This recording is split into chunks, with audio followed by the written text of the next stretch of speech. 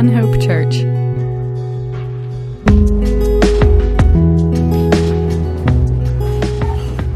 All right.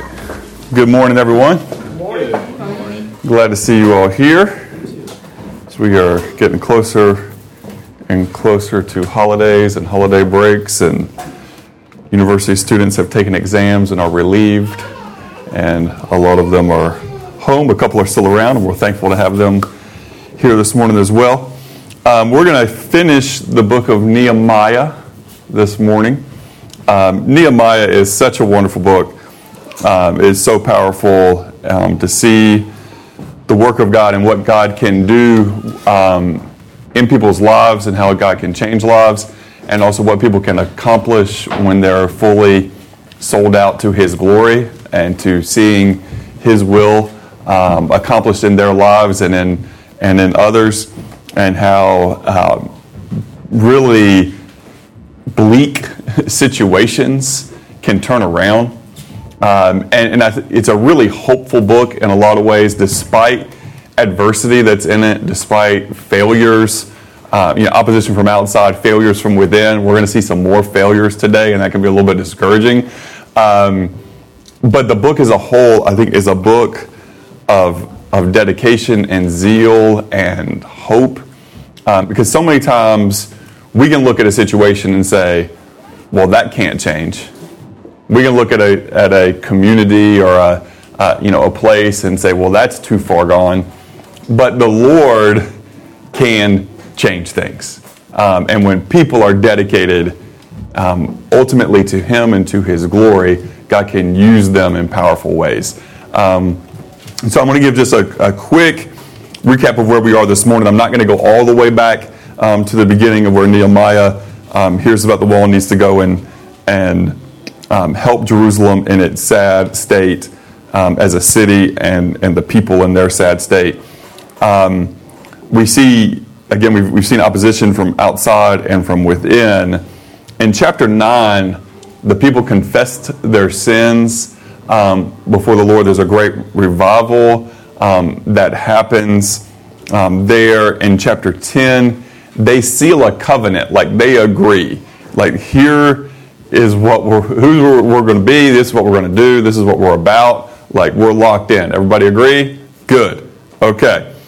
In chapter 11, a tenth of the people, and this is where we left off from last week, but I'm going to summarize 11 and 12 for you. You can go back and read in your own time. But in chapter 11, they decide that a tenth of the people are going to be appointed to live in Jerusalem, because the city had been largely abandoned. Most people, there were very few people living within it, and they needed a greater population in the city for it to thrive. But people had kind of set up in towns and in villages and everything in other parts of the country. So they basically they drew lots, and they assigned a tenth of the people to come back and to live in the city, to repopulate it, and to help it to thrive. In chapter 12, there's a list of priests that are given, and then the wall is dedicated to the Lord. There's a great celebration of Thanksgiving. If you enjoy music, you would have loved this, as they were at the different parts of the wall, and people are leading the singing, and it's a powerful movement. So that was a really wonderful thing. And then it seems like in between chapters 12 and chapters 13, and this will be clear as we get into chapter 13, that Nehemiah has had to leave Jerusalem and go back to Persia, modern day Iran, and he's there for a period of time, and then he's got to go back to Jerusalem again, and what he finds there is a bit sad. Okay, so we're gonna get into that this morning. But with that, I think there's some really powerful things, and even as we enter this time of year, as we celebrate the coming of Jesus, and this is the time of year we do that, regardless of where that actually fell on the calendar. It's our cultural norm to celebrate that Christ came in human flesh born among us, to live among us.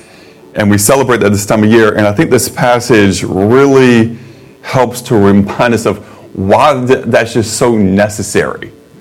And how the law, as good as it was, just wasn't adequate for the task at hand. And that's the changing of our hearts. And so we're going to talk about this this morning. So let's go to the Lord in prayer, and then we'll be in chapter 13 of Nehemiah. So Heavenly Father, we thank you this morning for your many blessings to us, for your great love for us. Thank you for a beautiful day full of sunshine. And Lord, we thank you for your provision for us, that you are the one ultimately who provides for our needs. And we thank you, God. We pray that you would help us to understand your word this morning as there's difficult parts of it, and help us to remember your love, your goodness, also your holiness, and your justice.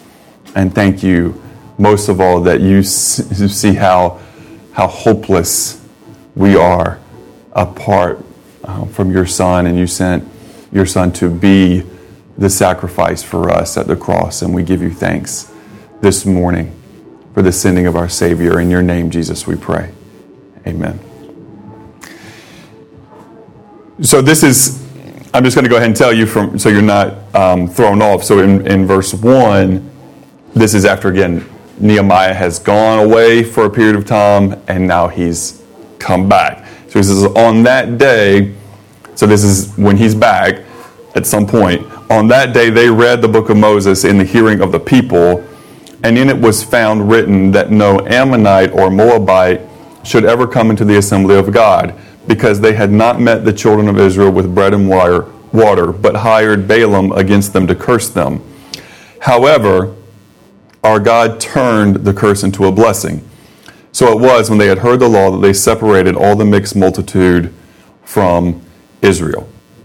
So let's stop there for a moment and talk about that, because that's obviously a pretty significant thing to do, and it reads pretty harsh of a thing to do. But again, the reasons behind it. So back when the Hebrews came out of Egypt, they went through the lands of the Ammonites and the Moabites, and instead of greeting them with help, the Ammonites and Moabites did wickedly against them. Not all that they did was witnessed here. One is, as they were traveling through, basically the Hebrews asked for safe passage and just to travel through peacefully. They were denied that, and they were denied what we would call, basic hospitality. Instead, these nations hired Balaam to, curse the Hebrews. So there's that whole story. They also, they did, other sorts of wickedness against the Hebrews. And because of all that, God made this rule, it's in the book of Moses, that they would not come into the assembly of God. Okay, so they were not allowed into, that temple area. Now, we need to be really clear that doesn't mean that an Ammonite or a Moabite could not be right with God and be in relationship with God. How do we know that? Again, Ruth was a Moabite who was the grandmother of King David, who is in the lineage of Christ. As you read, if you read, through the lineage of Jesus this Christmas, you're going to find her name. Okay, and so again, it's we have to be careful to understand what it says and what it doesn't say, and what it says and where the limitation is, because God was not condemning every Ammonite and Moabite for all history to not be able to know him. That's not what happened. People will make more of it than it actually is. At the same time, we can't make nothing of it, because it is significant and it definitely affected, people. Now, and we're going to say, well, that's not, we can say things like, well, that wasn't fair because, these people weren't the ones who actually were the ones that did that. Their ancestors did that. Why this and that and the other thing. There's lessons here, again, on what a group of people does at any point in history affects other people throughout history. We can talk about fair and not fair and all these things, but it's more of, how things are. All of us are born in a certain point in history, in a certain place, and sometimes that's really good and sometimes that's negative.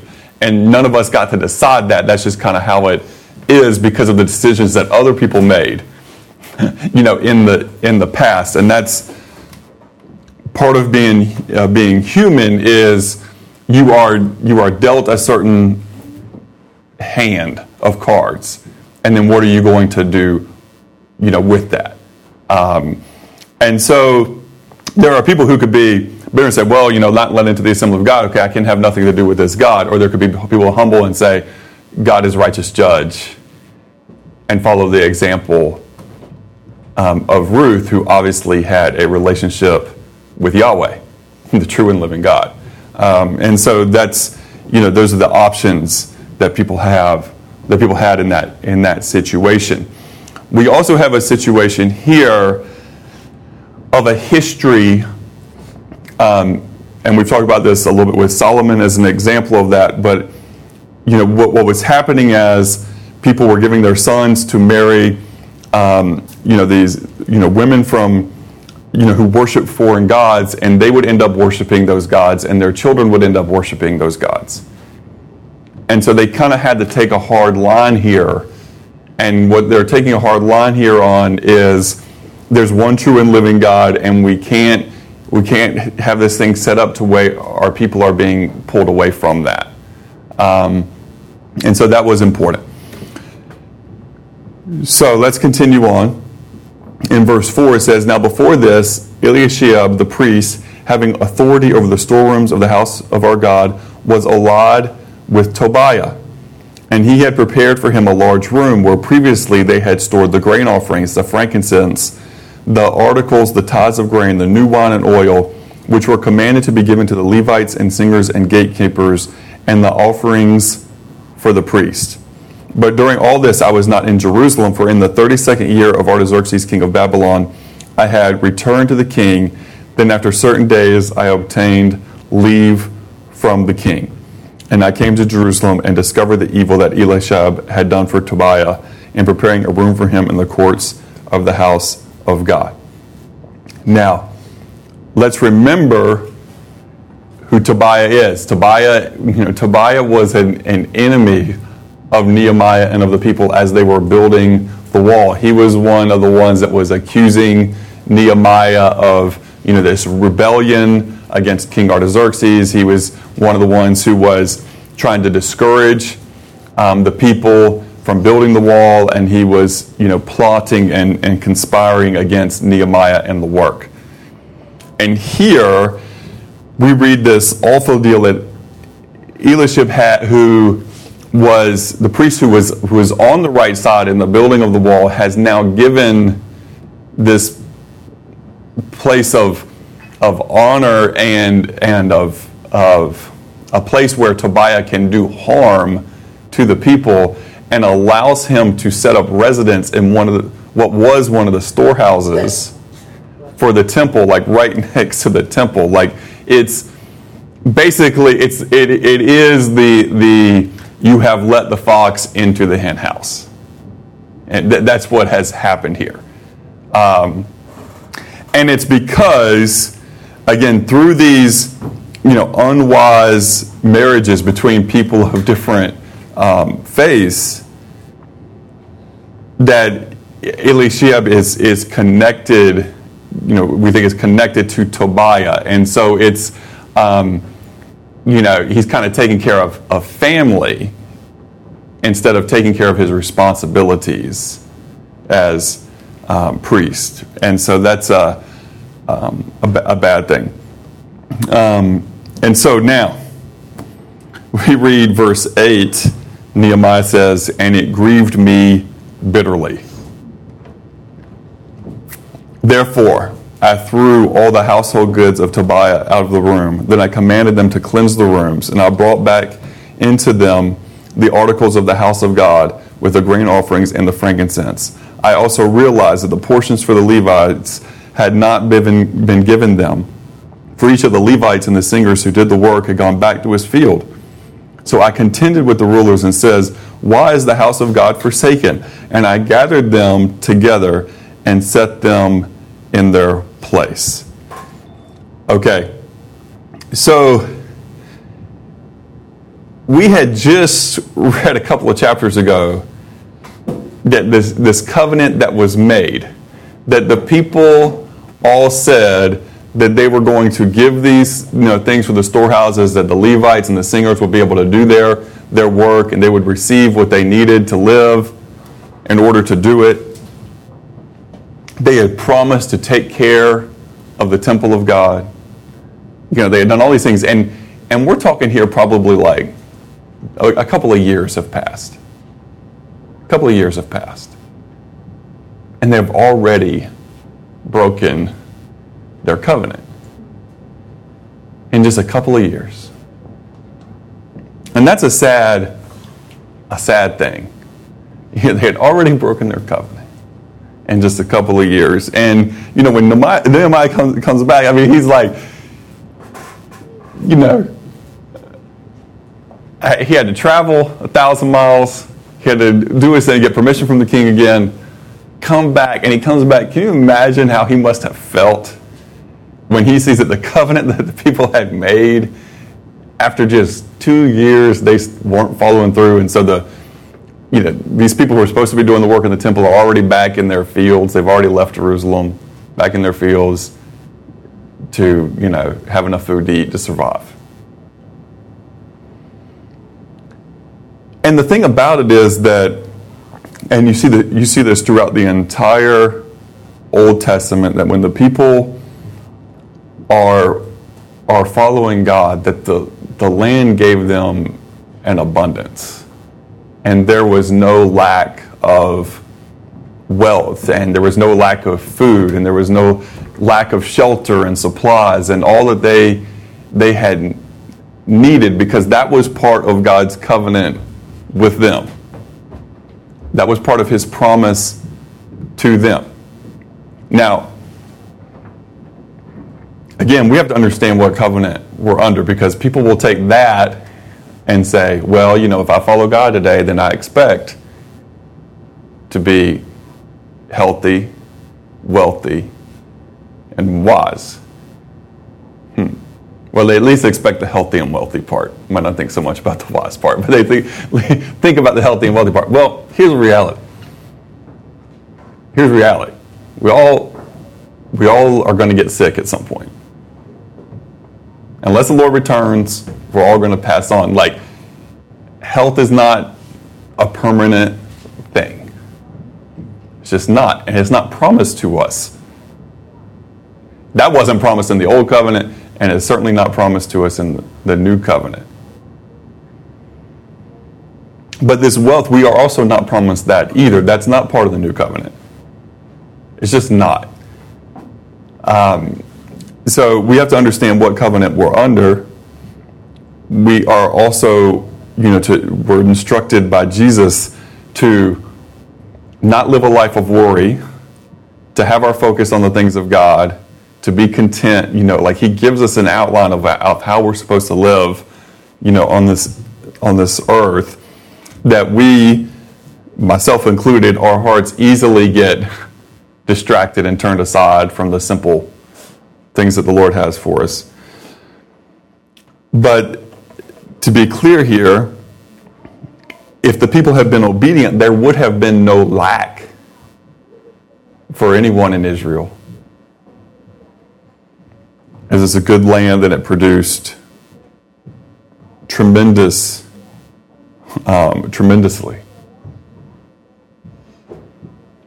I mean, just remember the description that's given when the Hebrews are coming forward and they go to look and to scout out, the land, and, what do they see? A land flowing with milk and honey. clusters, huge clusters of grapes. Like it was a rich and fertile place. So that's a sad take. But in verse 11, Nehemiah said, "So I contended with the rulers, and I said, why is the house of God forsaken? And I gathered them together and set them in their place." So he gets the leaders together. He's like, he puts them where they need to be. He brings order to the situation. Nehemiah, he had this God-given authority that when he walked into the scene, the people did what they should do. When he when he wasn't on the scene, people kind of went back, reverted to their old ways. When he comes back on the scene again, people are like, better straighten up. Nehemiah's here. Like, he had a God-given authority in the situation. It's powerful, it's beautiful, I think, and he uses that to get the people to do the right thing. Now, he's obviously serious and not someone to be messed with. Like, he had no problem taking Tobias, all of his stuff, and just throwing it out on the street. Like, he went there and cleaned house. He's like, get this junk out of here. And we're just, it's a little bit reminiscent of Jesus in the temple with the money changers, and Jesus has the whip, and he's driving them out, and he's turning over tables. Again, people a lot of times don't like that picture of Jesus because that's not, the quote-unquote peace-loving Jesus that just tells everybody whatever they do is fine and just, enjoy sort of thing. No, he's serious, and he says he's just, and there's a holiness, and there's a right way, and there's a wrong way, and Jesus is insistent on it. And so, don't look at that and say, and automatically say, Nehemiah shouldn't have done that. Well, you can look at Jesus and say, he shouldn't have done what he did in the temple. Let's be careful.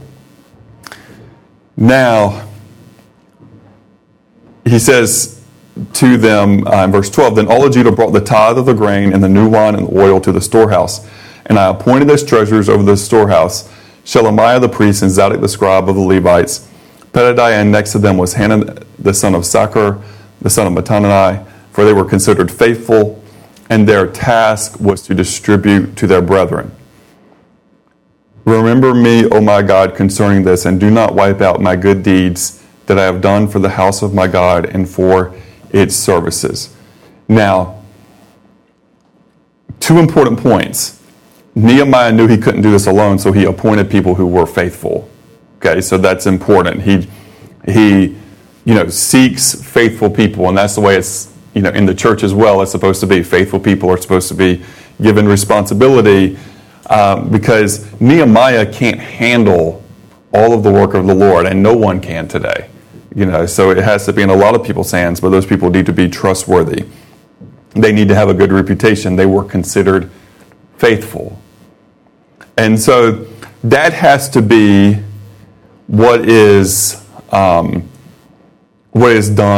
and we need to really get back to this. Jesus has given his church, as we have a New Testament application here, Jesus has given his church really clear qualities, character qualities that should be present in those who are in leadership. And it's not qualities of being famous or of having certain degrees or of of who their family is. It's the individual character. And when the church forgets about individual character, then we got problems. And so, their task was to distribute. They had a specific task that they were supposed to do. And Nehemiah, when he says, "Remember me, O my God," concerning this, he's not just saying, let it be good for me because of what I've done for you. He's actually like, remember, oh my God, concerning this, and do not wipe out my good deeds that I've done for the house of God. Like what he's asking there is for continuity, like this would carry on, that his work wouldn't have been for nothing. Because I think right now he feels a bit like, hey, I'm only gone for a little while, and these people have already forgotten and thrown out a lot of what they had agreed to do. And so he's concerned, and I think rightly concerned, that his effort isn't going to last. And so he asked for God's help, and that his work would carry on, and there would be some lasting fruit from what he has done. Verse 15, in those days I saw the people in Judah treading wine presses on the Sabbath and bringing in sheaves and loading donkeys with wine, grapes, figs, and all kinds of burden, which they brought into Jerusalem on the Sabbath day. And I warned them about the day on which they were selling provisions. Men of Tyre dwelt there also, who brought in fish and all kinds of goods and sold them on the Sabbath to the children of Judah and in Jerusalem. Then I contended with the nobles of Judah and said to them, what evil thing is this that you do by which you profane the Sabbath day? Did not your fathers do like this, and did not our God bring all this disaster on us and on this city? Yet you bring added wrath on Israel by profaning the Sabbath. So again, one of the Ten Commandments, one of the laws of Moses, and one of the Ten Commandments is you shall remember the Sabbath and keep it holy. And you're not supposed to do, work on that day. Now again, this is one of the things we talked about last week. What covenant are you under? Are you on the old covenant or new covenant? Again, because this is one of those things people want to pick and choose, different parts and different, things. If you're under the old covenant, if you're like, well, we need to keep the Sabbath, well, remember again, that's Saturday. And so I will have expected that on Friday you will have prepared all your food. On Saturday you would have been in your house. You would not have left your house. You would have been worshiping in your home. You might have traveled a certain distance, or if you had to travel to the synagogue or to the temple, But what law do you want to be under? Because I'm just going to tell you, people don't want to be under that. People today like Sabbath. There's all sorts of confusion. They think it's Sunday. They think they're not supposed to do this, but they're breaking all sorts of the law of it if you're actually under it.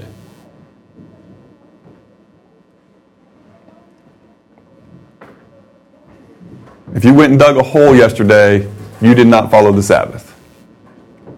If you went to an event yesterday, you did not follow the Sabbath. If you prepared food in your home yesterday, you did not follow the Sabbath. You are not a Sabbath keeper. That's okay if you are one who is not under the law. You're not under the old covenant. You're under the new covenant. Now, that being said, we still have responsibilities in the new covenant. Hebrews tells us, do not forsake the assembling of yourselves together as the manner of some, but all the more as you see the day approaching, the return of Christ. So we have responsibilities. We are to gather and to worship. But aren't you thankful this morning that we didn't have to make any animal sacrifices at no point during the year that we have to do that?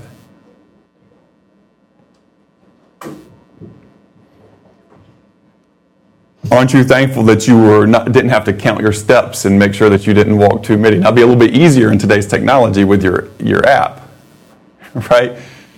It would give you warning signals when you were starting to get close. Sabbath app. You'd have your Sabbath app, yes. But aren't you glad that you don't have to do that? At the same time, we do need to remember that God is holy and God is worthy of our respect and God is worthy of our time and God is worthy of our worship. We just have a lot more freedom. We're still given principles and we're still given certain things that we're supposed to do, but we are given a lot more freedom in that. But let's not abuse our freedom. Our heart should be more attuned to desire and to want to worship God because of the freedom that we have in Christ and that we're not under the law. But these people were under the law. And so Nehemiah was right to say, because they had, again, that breaking of the law, Nehemiah says, because of this, we've been in all this situation anyway. Because of this not keeping the Sabbath. God has judged us. And yet you're going to go right back after we've been given these blessings and this victory, and you're going to go right back and do the things that God has judged in the first place. Like, stop it.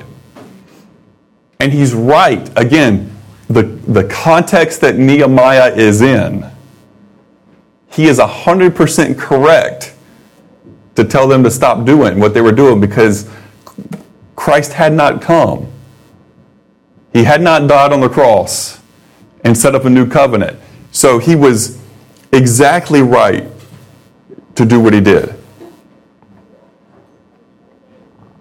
So it was in verse 19. At the gates of Jerusalem, as it began to be dark before the Sabbath, that I commanded the gates to be shut and charged that they must not be opened till after the Sabbath. Then I posted some of my servants at the gates so that no burdens would be brought in on the Sabbath day. Now the merchants and sellers of all kinds of wares lodged outside Jerusalem once or twice. Then I warned them and said to them, why do you spend the night around the wall? If you do so again, I will lay hands on you. From that time on, go lay some hands on them. From that time on, they came no more on the Sabbath. And I commanded the Levites that they should cleanse themselves, and they should go and guard the gates to sanctify the Sabbath day. Remember me, O my God, concerning this also, and spare me according to the greatness of your mercy. Now that one gets more personal. In those days I also saw Jews who married women of Ashdod, Ammon, and Moab, and half of their children spoke the language of Ashdod and could not speak the language of Judah, but spoke according to the language of one of the other people. So I contended with them and cursed them and struck some of them and pulled out their hair and made them swear by God, saying, you shall not give your daughters as wives to their sons, nor take their daughters for your sons or yourselves. Did not Solomon, king of Israel, sin by these things? Yet among many nations there was no king like him, who was beloved of his God, and God made him king over all Israel. Nevertheless, pagan women caused even him to sin. Should we then hear of your doing all this great evil, transgressing against our God by marrying pagan women? And one of the sons of Jodiah, the son of Elishab, the high priest, was son-in-law of Sanballat the Horonite. Therefore I drove him from me. Remember them, O my God, because they have defiled the priesthood and the covenant of the priests and the Levites. And thus I cleansed them of everything pagan. I also assigned duties to the priests and the Levites, each to his service, and to bringing the wood offering and the first fruits at appointed times. Remember me, O my God, for good. So again, he takes a pretty hard line here. He exerts his authority and he uses the force that he deems as necessary in the situation to make his point. And what was particularly grievous, again, is the Levites, who are supposed to direct the people in the worship, the proper worship of the true and living God according to the law of Moses. And in the law of Moses, they are specifically commanded, to not marry foreign women and who would bring them after, or have their daughters marry men who would bring them off to foreign gods. They were specifically told that. And so it was particularly grievous to Nehemiah that those in the priesthood would be doing that. And again, it's much less about ethnicity than it is about faith. And that's still true today. It doesn't matter what ethnicity that you are. If you are a follower of Jesus and you are not married, you need to marry someone who is a follower of Jesus. Because why would you want to bring that unnecessary conflict, into your life? Where consistently with that other person, you're going to be in conflict over how are we going to navigate this, and then it gets even more complicated for the children. If one parent is teaching, we want to worship God, and the other one is saying there is no God. One parent is saying Jesus is the Son of God, and the other parent is saying, no, he's not. that's not a great situation. The scripture in the new covenant, instructs us, along those lines. Now, it also gives instructions. You have two people, they're married. One of them becomes a follower of Jesus. The other one is not a follower of Jesus. And what are they supposed to do? As long as that person is willing to stay married to you, you stay and you're married and you share the love of Jesus with them by how you live, your life. And you pray for them. And unless they break that marriage covenant, which they may do one way or another, they may break that marriage covenant by going and being with another person. They may commit adultery and break that marriage covenant. They may say, I'm just breaking this marriage covenant because I don't want to be with you anymore because you're a follower of Jesus now. Like, those things happen to people. Scripture gives us all of our instruction, all that, in the new covenant. What we don't do, though, and this is just a principle here, we don't go to the old covenant to figure out what we're supposed to do today. We go to the covenant that we're under. Otherwise, you can come to wrong conclusions, right? And there's just pretty simple on this one in terms of like how we should respond to all these things. Most of us are not Jewish, and if we are, it's a little bit. You might have a few, but you see what I'm saying? You might have a small percentage, but so man, even more of a reason. Imagine this though. It's tough. A person, we see this throughout the Old Testament, people from other nations who were followers of God, and they follow the true and living God. I'm going to put myself under this law and all these requirements. That's heavy. But they knew it was worth it, and that was their context and what they have to do. Today, because Jesus has come, every person, Jewish, Gentile, that's Gentile, everything except Jewish, all of us, every person in the world today can be in the new covenant. The first disciples, all Jewish, they were in the new covenant. They left the old and came to the new. The early church, majority of them were Jewish. They left the old covenant and came to the new in Christ.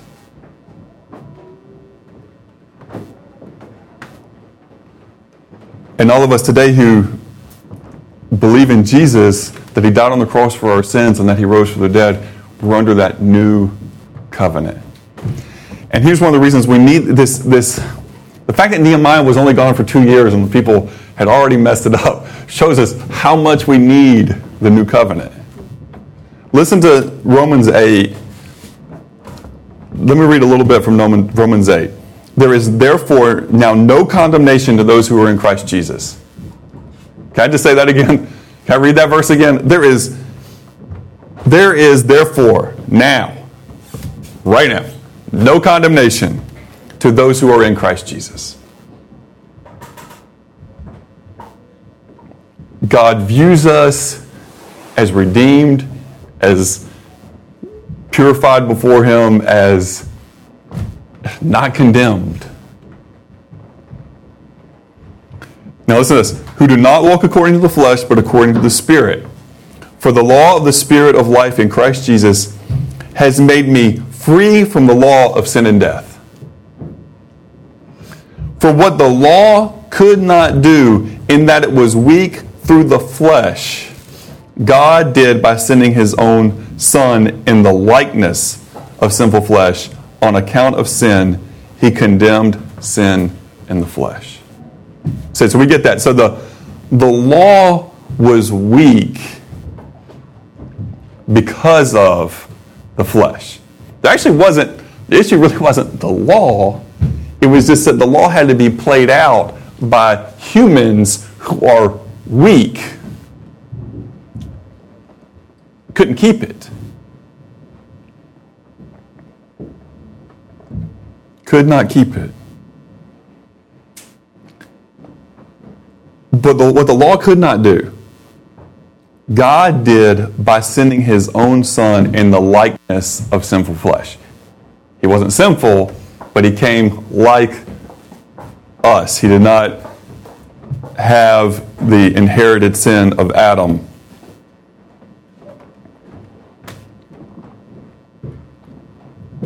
Verse 4, that the righteous requirement of the law might be fulfilled in us who do not walk according to the flesh, but according to the Spirit. For those who live according to the flesh set their minds on the things of the flesh, but those who live according to the Spirit, the things of the Spirit. To be carnally minded is death, but to be spiritually minded is life and peace. Because the carnal mind is enmity against God, for it is not subject to the law of God, nor indeed can be.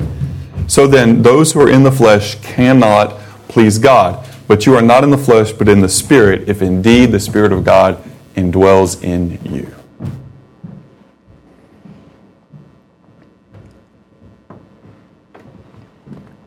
Our flesh could not keep the law. Our flesh stood condemned. So, Christ comes in the likeness of human flesh, lives among us, and is sacrificed on the cross in our place to fulfill the righteous requirements of the law. That blood as payment was righteous requirement of the law to fulfill it. It was fulfilled. And so now we can live according to the Spirit. See, in this new system, you can't just say, well, I'm going to try harder. I'm just going to try harder to be a better me. The flesh isn't capable. The flesh cannot please God. It just can't. No matter how hard it tries, it's still going to fall short. And that's why I'm pointing over here, because that's usually where the bread and cup are. It's over here. I realized that a couple of times. Over here. The bread and cup is we remember that Jesus died on the cross for our sins this morning. That he came. You know, we have that celebration that unto us a Savior was born. And he came lowly and humbly. And he came for us because we couldn't do it. We couldn't save ourselves. And so it's through faith, not by works, that we are made right with God. It's a gift to be received. You know, and that's the wonderful thing that we remember this time of year. And as we give gifts this year, there's no better gift to offer someone than the message of who Jesus is. The gift of Jesus himself. There's no better gift to give to other people. And so, as we are in this time of year that has culturally become many other things, I just want us to be reminded to use the opportunity that it gives to have conversations with people about who Jesus is. You know, I mean, even asking, what is the Christ, what does the Jesus part of Christmas mean to you? Can we talk about that? You know, however you need to think about it, however you need to phrase it, however you need to word it, but look to give the gift of Jesus to someone, because Jesus changes lives. Jesus changes lives. Jesus changes everything. When we come to know him, like he radically works in us. Let's give him thanks this morning for his love and for his goodness, and let's be committed to share him with others. Because I can guarantee you, if Nehemiah, just being hypothetical here, but like if Nehemiah was alive today, Say the Lord brought him back. He's alive today. Like, he would tell you, whew, glad I'm not under that old covenant anymore. That was rough. That was tough. That was real difficult. But remember that you are in the new covenant. And that also comes with responsibilities. You know, what I don't want you to walk away from is like, well, glad I'm under that old covenant. I can kind of do what I want now. No. The love of Christ compels us. The love of Jesus compels us to love God with all that we are and to love our neighbors as ourselves. That's the heart of it all. Let's pray. Heavenly Father, we thank you for your love and for your goodness to us. Lord, we're thankful for the testimony example of Nehemiah, and that we're thankful that he did difficult things for your glory and for the good of his people. Lord, we're even more thankful this morning of what you have done for us in your Son, Jesus. And this time of year, as we celebrate that our Savior came,